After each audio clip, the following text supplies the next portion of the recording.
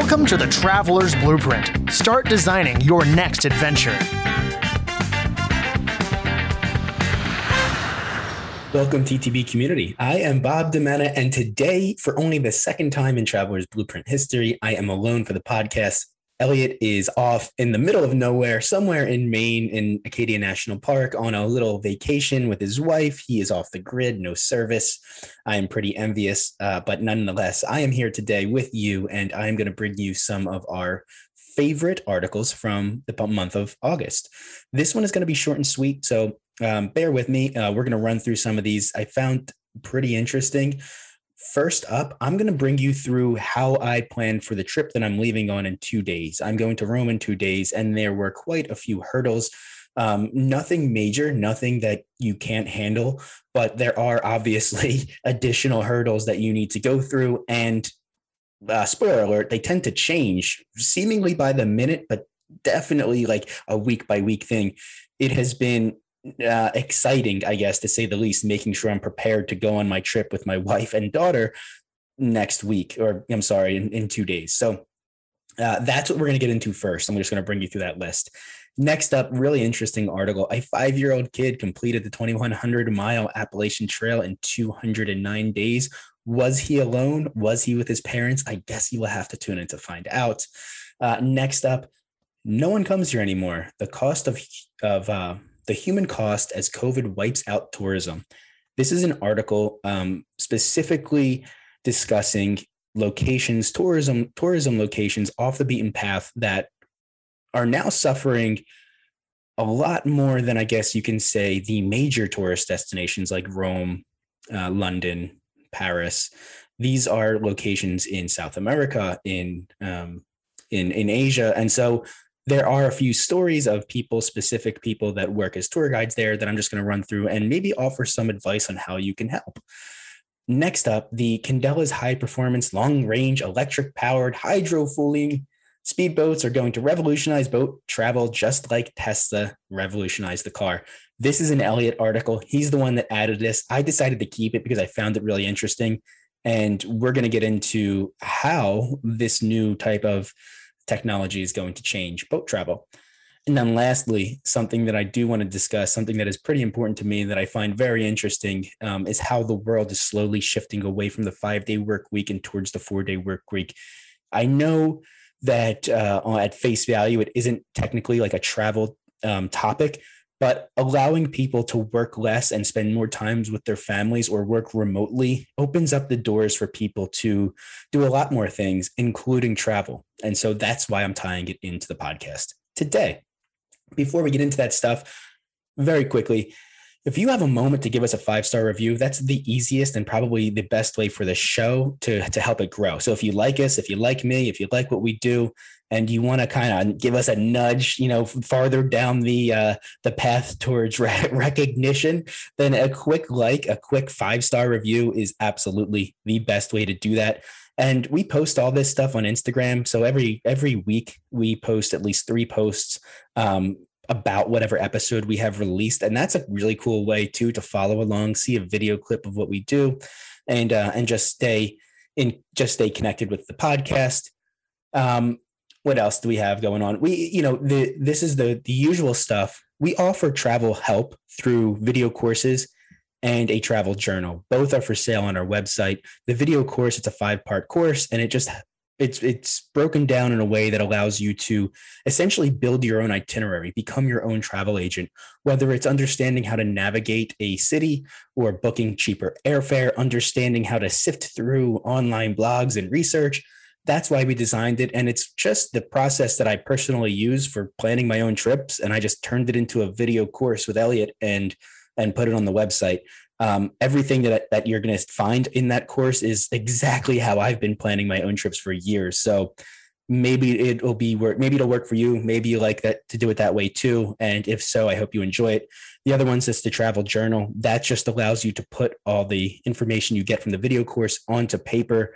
It's a journal / itinerary planner. So feel free to check that out. And it is a great way to support our podcast. We don't really make money doing this. So that would be, I guess, one way to just push us along a little bit further, because we love doing this. Support for the Traveler's Blueprint is brought to you by Manscaped, who is the best in men's below-the-waist grooming champions of the world.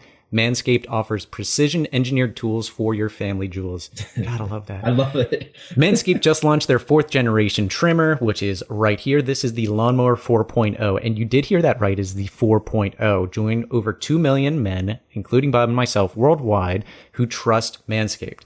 With this exclusive offer for you, which is 20% off and free worldwide shipping with the code TTB at manscaped.com. So preparing for this, one term came to my mind, and that was nether regions. And it sort of set me down this wormhole of the word. I was curious, as a travel podcast, as a podcast that focuses on culture and geography, I was curious to know whether or not nether regions was related to the Netherlands, the country. Is it? So no, not really. So they share the prefix. Right. They share the word nether, which refers to a region at its lowest or furthest point or furthest part of a place. Okay. Especially with the allusion to hell or the underworld. Now, removing that second part or not thinking about it right now, you kind of understand how the Netherlands came to be because they're topographically at a low point right near the Rhine River basin. Mm-hmm. And now relating to the nether regions, it's a low point, I guess, of the body. And so there you go. You have some interesting information. All right. Well, thank you for that insight, Bob. Yeah. And, we've traveled together, and I've always thought I was a pretty hairy person, and Amanda can vouch for me.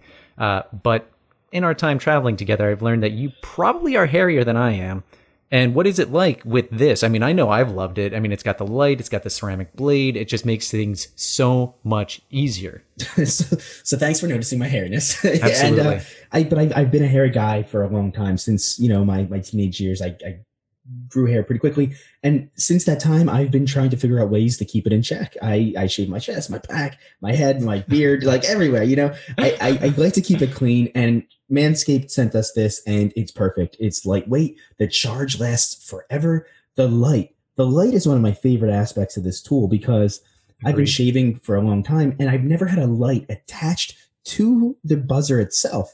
So when you're shaving and you have this spotlight shining on you, you can actually see the differences in. Yeah, it makes it so much easier. It's such an incredible idea to add a light. And simple. And then again, as a traveler, it's perfect. You can throw it in your bag.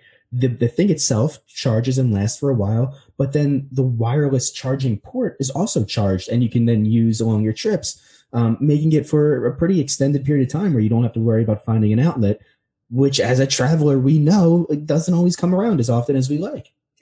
And speaking of traveling, this has a travel lock on it, so you can actually prevent it from turning on while you're traveling, especially if you're throwing your bag around into an overhead compartment, onto a bus or a trunk. That's big, yeah. Huge. Mm-hmm. Huge. Yeah, because how often I can't think of the specific items, but you shove your bag in somewhere just to get it on the plane, toothbrush, or the bus. old trimmers, all that stuff. Yeah. Exactly. You hear it going, you're like, exactly. So that seems to be avoidable now with this new 4.0, the Lawnmower 4.0.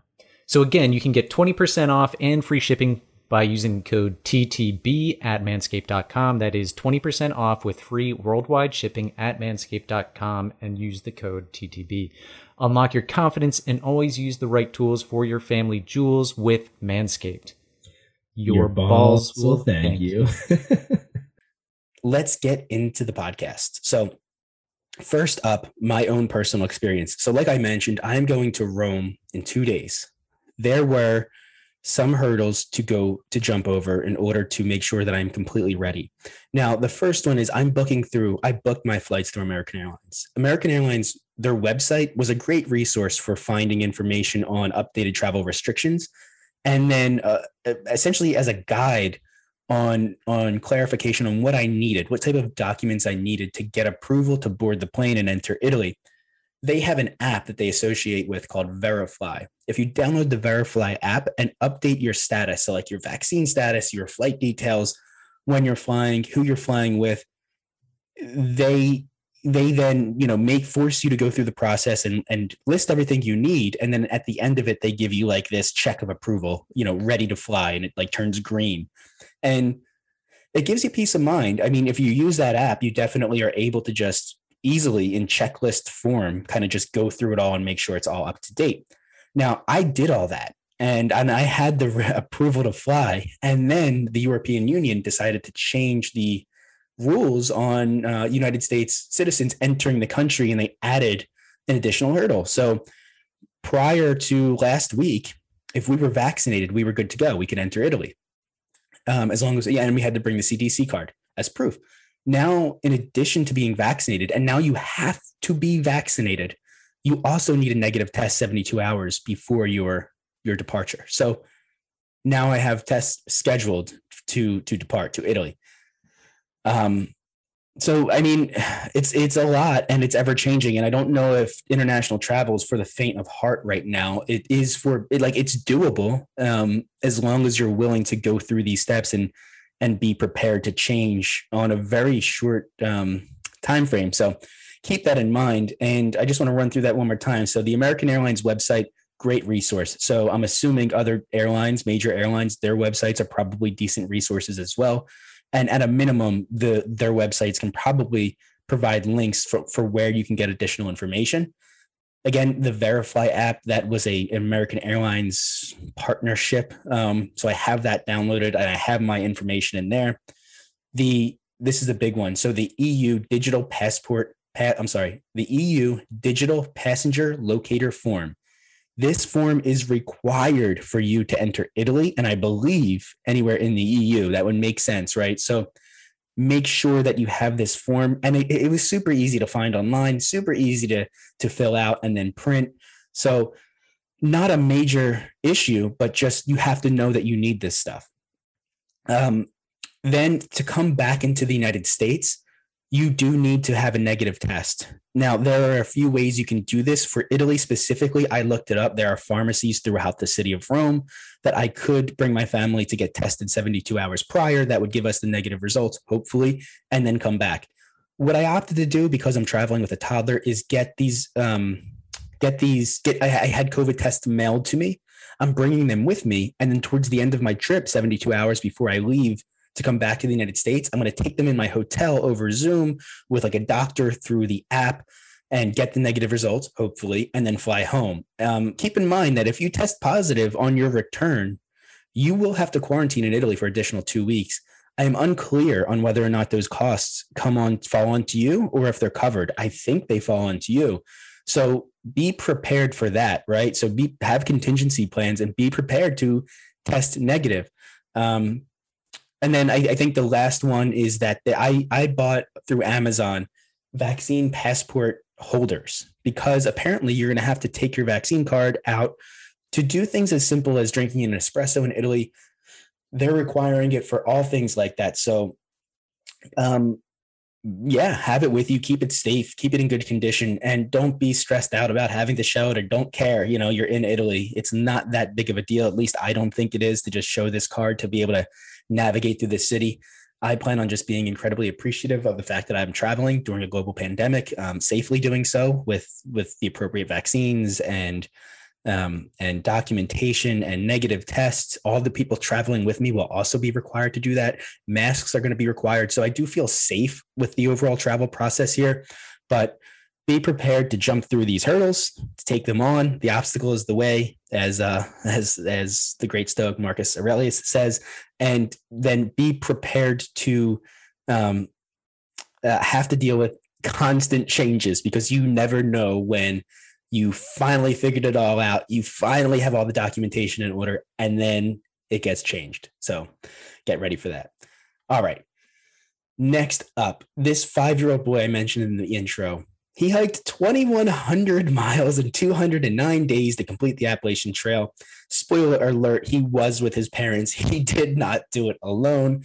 And it is a pretty great story. So there wasn't a whole lot of information in it, but the husband and wife, Josh and Cassie, it seems like they got married and they wanted to do a mini honeymoon. Maybe they couldn't travel due to COVID, whatever the reason may be. They wanted to do a mini honeymoon, and they decided to take on the Appalachian Trail. They seem to have been big hikers to begin with, and so they hit the trail with their 5-year-old. I love it. He got the nickname Little Man, so that must have been his trail name from other hikers on the trail, and they completed it, 2,100 miles across 14 states. Now, I have a toddler who's 3 now.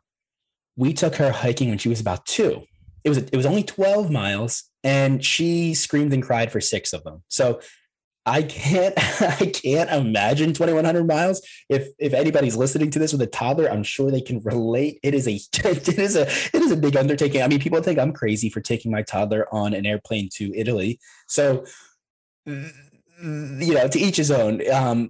I can only imagine the logistics behind planning a trip like this. It is admirable. So to quote, it doesn't say whether this was the husband or the wife, but they said that it started out as a joke, and we decided maybe it could be our mini retirement and hike the Appalachian Trail with Harvey. So I'm sorry I said honeymoon, but it appears to be retirement. We started training retirement with a 2-year-old. Wow. Or with a 5-year-old. That's good for them.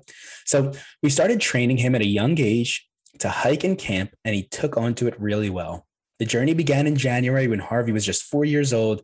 He turned 5 before the family completed the hike last week in Maine.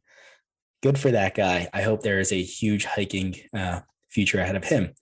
So next up, we are going to get into the article that I mentioned at the beginning about these destinations, off the beaten path destinations that are now really suffering due to the lack of tourism, from Bolivia's Lake Titicaca to wildlife tourism in Nepal. This is affecting everybody in the travel realm, and then it just kind of drips down into everything else. So the UN World Tourism Organization revised their warning in regards to the impact COVID is having on tourism, and said that international arrivals could fall up to 80%, equating to 1 billion fewer tourists, and the worst crisis in the history of the industry. 1 billion fewer tourists. We are back to levels of travel we saw 30 years ago. Insane. They're estimating a loss of more than $4 trillion to the global GDP by the end of 2021. And developing countries are predicted to take the biggest hit, with Central America suffering the most. All right. So Chitwan National Park in Nepal. This is one of the 4 stories that this article broke down. And this article was written by The Guardian. If you want more information on it, check it out. You can get the link in our show notes. So Ashish Kadiaria, he's 25. He used to be a guide at Chitwan National Park, one of Asia's top wildlife sanctuaries. It has Bengal tigers. It has one-horned rhinos. And he lost his job, as did most people in this park. Went online to find a new job and ended up meeting a recruiter that gave him or hooked him up with a job in the United Arab Emirates, patrolling the grounds of a luxury hotel. And he's miserable. So in the year before the pandemic, Nepal went from almost 1.2 million visitors, including 60,000 from the UK alone. But then from April to December 2020, just 9,417 arrived. That's devastating, man. And yeah, that's hard to wrap your head around. So the head of the Nature Guide Association there says that there are about 500 professional guides in Chitwan. When asked how many foreign visitors he has seen since April, he hesitates and then answers 3 or 4. Okay. All right. So the next destination is Santiago de Ocola, Bolivia. And this is a 180 family village on the shore of the sacred Lake Titicaca, right near La Paz. So we actually had a guest on from La Paz who operated a boutique there. This seems to be a beautiful area. And we touted on that conversation not only how beautiful this destination was, but how great it was because so few tourists came there, that you'd get this beautiful more authentic, pristine experience of that region of the world than something, let's say, in Peru or even Colombia. Now, many of the townspeople have left without an income, surviving on what potatoes, quinoa, and beans they can grow, as their families have done for generations. Lake Titicaca is one of Bolivia's top tourism destinations, and 1.5 million visitors went there in 2019. Last year, just over 375,000. Another destination similar is the Pamir Mountains in Tajikistan. again, similar numbers where you have millions of people going there one year and then just several 100,000 or less over the course of the pandemic. So a guy who runs a tour company there is quoted as saying, "I miss tourists. When they came to us, we did not feel cut off. On the contrary, I felt like we were part of this world." Kazakhstan is a very interesting country in that it's actually located next to Afghanistan and Western China. And I mean, I don't really know anybody that's ever been there, so I can't imagine that it's this significant tourist destination to begin with, and then being completely cut off after you built a small economy around tourism has to hurt pretty bad. And then the last article, or the last story within this article, is Cape Maclear in Lake Malawi. Again, just talks about a 48-year-old man who made a living off of selling just crafts to people, to tourists as they came through.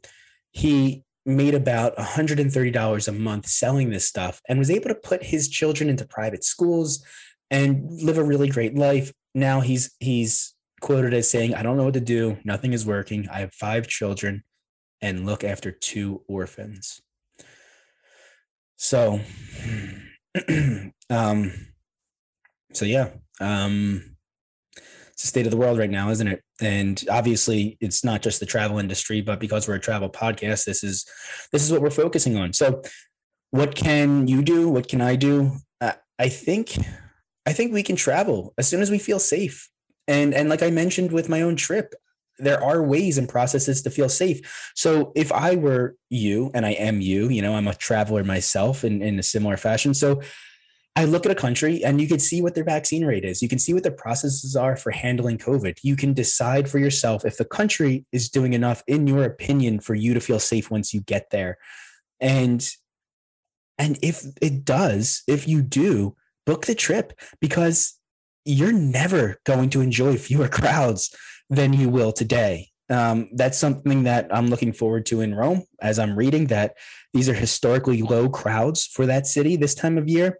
And these locations that don't get a lot of people to begin with, you could have pretty much close to yourself.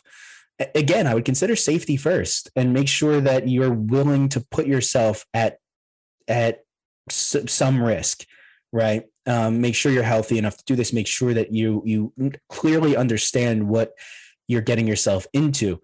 But I do believe, and I might be criticized for this, that there's a safe way to travel today if you're willing to meet those hurdles that we talked about earlier.